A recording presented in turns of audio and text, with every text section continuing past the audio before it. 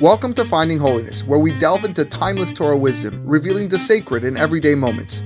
Join us on a journey to elevate your spirituality and discover holiness in every aspect of life. I'm your host, Rabbi David Kadosh, and together, let's embark on a path of spiritual exploration. I hope you enjoy this next episode. Okay, Perek Tet Zayin, Mishnah Gimel. En me'idin ela al partzuf panim aimahotem. Witnesses cannot testify to identify a corpse unless it's based on what they see on the face, including the nose.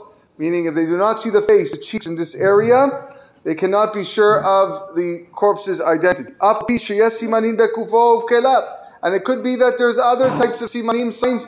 You know, the guy had a tattoo behind his leg. The guy had a big birthmark on his shoulder. That's not, you have to see the face in order to say that this is the person that died. You cannot testify that a person is dead unless they saw that the soul left the body. In other words, the guy's dead. Meaning, just because you think he might have died, it doesn't mean that he actually died. You have to see him actually died. Even if they saw that he was severely cut with a sword, or he was hanging from gallows, or a wild beast was eating him. If they didn't see him die, his wife is not allowed to remarry. It's possible that somehow he was saved. You cannot testify with regards to a death of someone unless you saw the body within 3 days. After 3 days, the body begins to decompose, the appearance changes, and you cannot be sure of its identity. Rabbi Yehuda ben Bava says, Lo kol adam velo kol hamakom velo kol hasha'ot shavin. Not all men, not all places, not all times are alike. Depends where the person is. If the person's outside in the heat, then yeah, it may decompose faster. Versus if he's in the cold. You know, everything is different. So Rabbi Yehuda ben Bava says you can't give that 3-day timeline. Mishnah Dalit. Nafal lamayim. If a man fell into a body of water and you didn't see him come out. Ben sheyesh lahem sof. Whether it's a body of water that is visible, all the shores are visible, so like a small little pond that you can see all sides. Ben she'en lahem sof. Or whether it does not have visible shores, like a large lake or an ocean. Ishto asura. That man's wife is forbidden to remarry. It's possible that he's still alive. You saw him go down, you didn't see him come up. He might have emerged from the waters beyond what the witnesses can see. And even where the shores are visible, it could be that he survived for a long time under the water or whatever, and the witnesses left. So the wife cannot remarry. Amar Rabbi Meir says, it once happened that a man fell into a large pit of water, and he emerged alive after 3 days. Somehow he came out. It's possible for a person to survive in a body of water for a considerable amount of time. Amar Rabbi Yosef disagrees. Maaseh besuma sheyarad litbol b'me'ara. There was once an incident, the blind man who went to immerse himself in water that was in a cave, meaning the shores were visible. It was a small area. V'yarad moshcho acharav, and the guide went in after him. V'shau kadesh shetetzeh nafsham, and they both stayed in the water long enough for them to die. And their bodies were never found. And the sages allowed the wives of these two men to remarry. So here we see that if a person was to immerse in water where the shores are visible, meaning witnesses couldn't see them, it's small enough that you can see the whole place, then Rabbi Yosef says, since they allowed the wives to remarry, you could allow their wives to remarry. There was another situation that happened in Asya. A man who was lowered into the sea on a rope. And when they tried to bring him out, they only took out the leg. That's all that was left of him. Amru Chachamim, the Chachamim said, depends.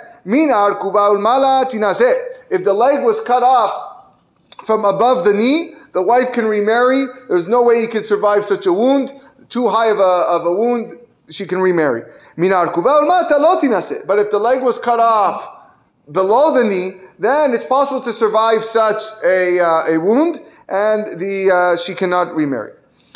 Mishnah Hey. Afilu shama min anashim omrot met ish ploni. Even if a person heard women say, this person died, dayo, it's enough evidence for them to believe that that this person is dead. They were talking casually. He may and they can go back and testify. I heard these people talking about it, and they can the wife can remarry. Rabbi Yehuda says, "Afilu shama min hatinokot omrim hare anu holchin lispot velikpot et ish ploni."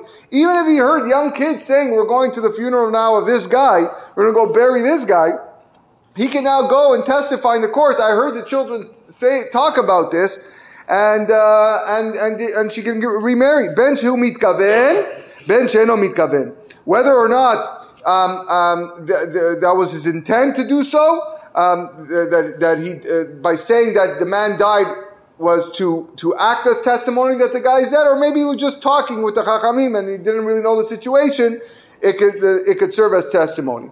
Rabbi Yehuda ben Baba says, "Be'Yisrael, af al pi shu mitkaven." When a Jew says that someone died, okay, that can be used as evidence. That's not a problem. It can be used as evidence, even when he intended to use as testimony for a man's death. Ubegoy, but when it's a non-Jew, an idolater, ima yam mitkaven en eduto edut. But if his intent was to go to court to say that this man's died, his testimony is not valid. We assume that he's lying. He's purposely lying deliberately, and therefore we don't accept his testimony. But if he did it by way of conversation, then that's fine. Then we can accept it.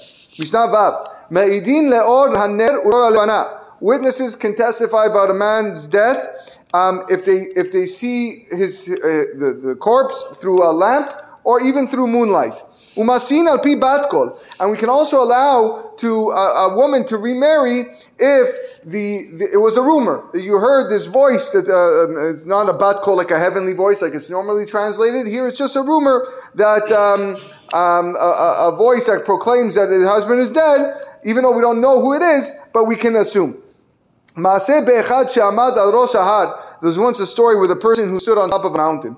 Ve'amar, and he said, Ish ploni ben ploni mimakom ploni et. So and so from such and such place has died. Halchu ve'lo matzu sham adam. They went to that place, didn't find the guy. Ve'isiu et ishto. But the rabbi still allowed the woman to remarry just from the fact that this man said this on top of a mountain. Veshuv ma'aseh bet Salmon. There was another another situation in a city called Salmon. Be'echad, with a guy shamar ani ish ploni ben ish ploni. I, so and so, the son of so and so. Neshachani nachash v'are ani met. I've been bitten by a snake and I'm about to die. This is what he said. I've been bitten by a snake and I'm about to die.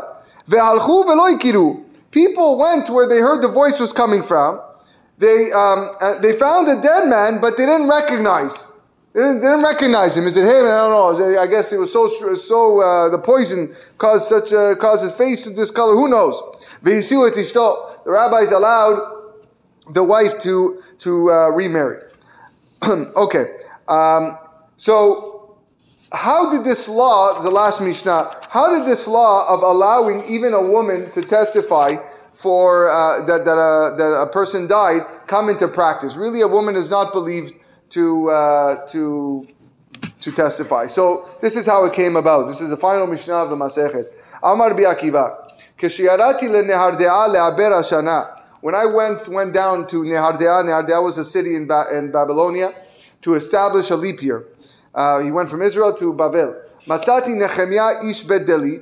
I met Nehemiah from Bet Deli. Amali, and he told me, Shamati she'en masin et ha'isha be'eretz Yisrael al pi ed echad. I heard that the rabbis in Israel don't allow a woman to remarry on the testimony of a single witness. Ela Rabbi Yehuda ben Baba. The only one that allowed it was Rabbi Yehuda ben Baba. He's the only one that relies on testimony. Venumeti lo ken advarim. I told this man Nehemiah, Rabbi Akiva saying, I told this man Nehemiah, you're right, the only guy that allows it is Rabbi Yehuda ben Baba. Amali, emor lahem ishmi. He said to me, tell the rabbis in Israel in my name, Atem yodim sha'medina meshubeshet begiasot. You know that the roads in this country are in turmoil, meaning there's war going on, and I can't go to Eretz Yisrael. Mekublani merabban Gamliel hazaken. I want to pass on the message that I received from Rabban Gamliel the elder, shemasiyin et ha'isha al pi ed echad. That you are allowed to marry off a woman, that woman can remarry al pi ed echad. Meaning not only is it Rabbi Yehuda ben Baba, I have a tradition from Rabban Gamliel hazaken. So, when I went to back to Eretz, Rabbi Akiva saying, I went back to Eretz Israel to go tell this to Rabban Gamliel, the grandson of Rabban Gamliel Hazaken. Samach lidvarai. He rejoiced. He was happy. Ve'amar, and he said, Matzanu chaver Rabbi Yehuda ben Bava. We now have somebody else that agrees with Rabbi Yehuda ben Bava, namely his grandfather, Rabban Gamliel the elder, that now we can allow women to marry more easily. Now it's not just one rabbi, it's two rabbis. Mitoch HaDevarim Niskar Rabban Gamliel, while discussing that matter, Rabban Gamliel remembered a story. Shenehergu harugim beTel Arza. That once there were a group of men, unfortunately, that were killed in a city called Tel Arza. Ve'isi Rabban Gamliel Hazaken neshotem al pied echad. And his grandfather, Rabban Gamliel Hazaken, allowed these women to remarry just al pi one witness. Right? Just like Nehemiah, this man Nehemiah related. And as a result of receiving that tradition, it became established for rabbis to allow women to remarry based on a single witness. And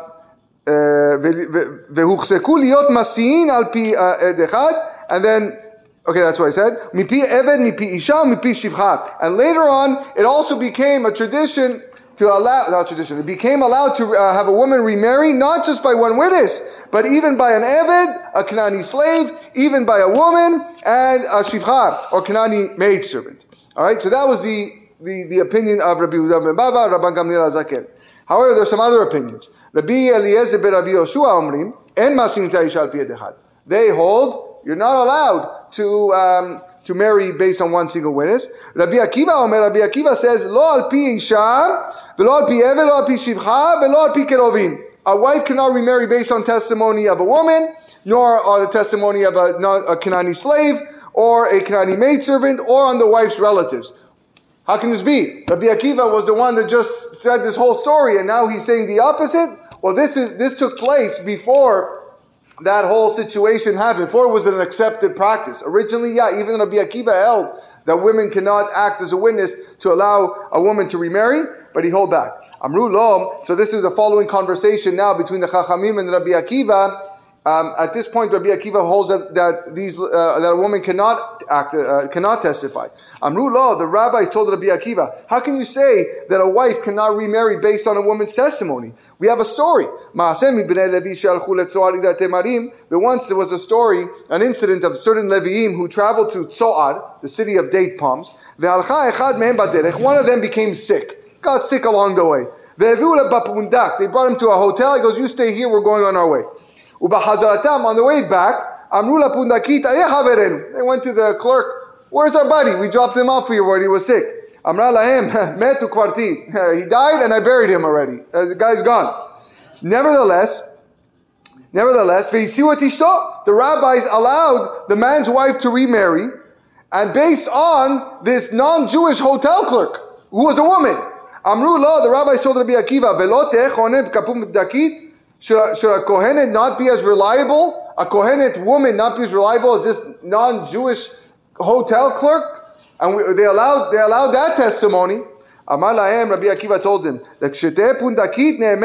when the non-Jewish innkeeper will be believed, Jewish women will also be believed. Meaning, had the innkeeper been believed, you had a valid argument. But now the innkeeper is not believed on her word alone.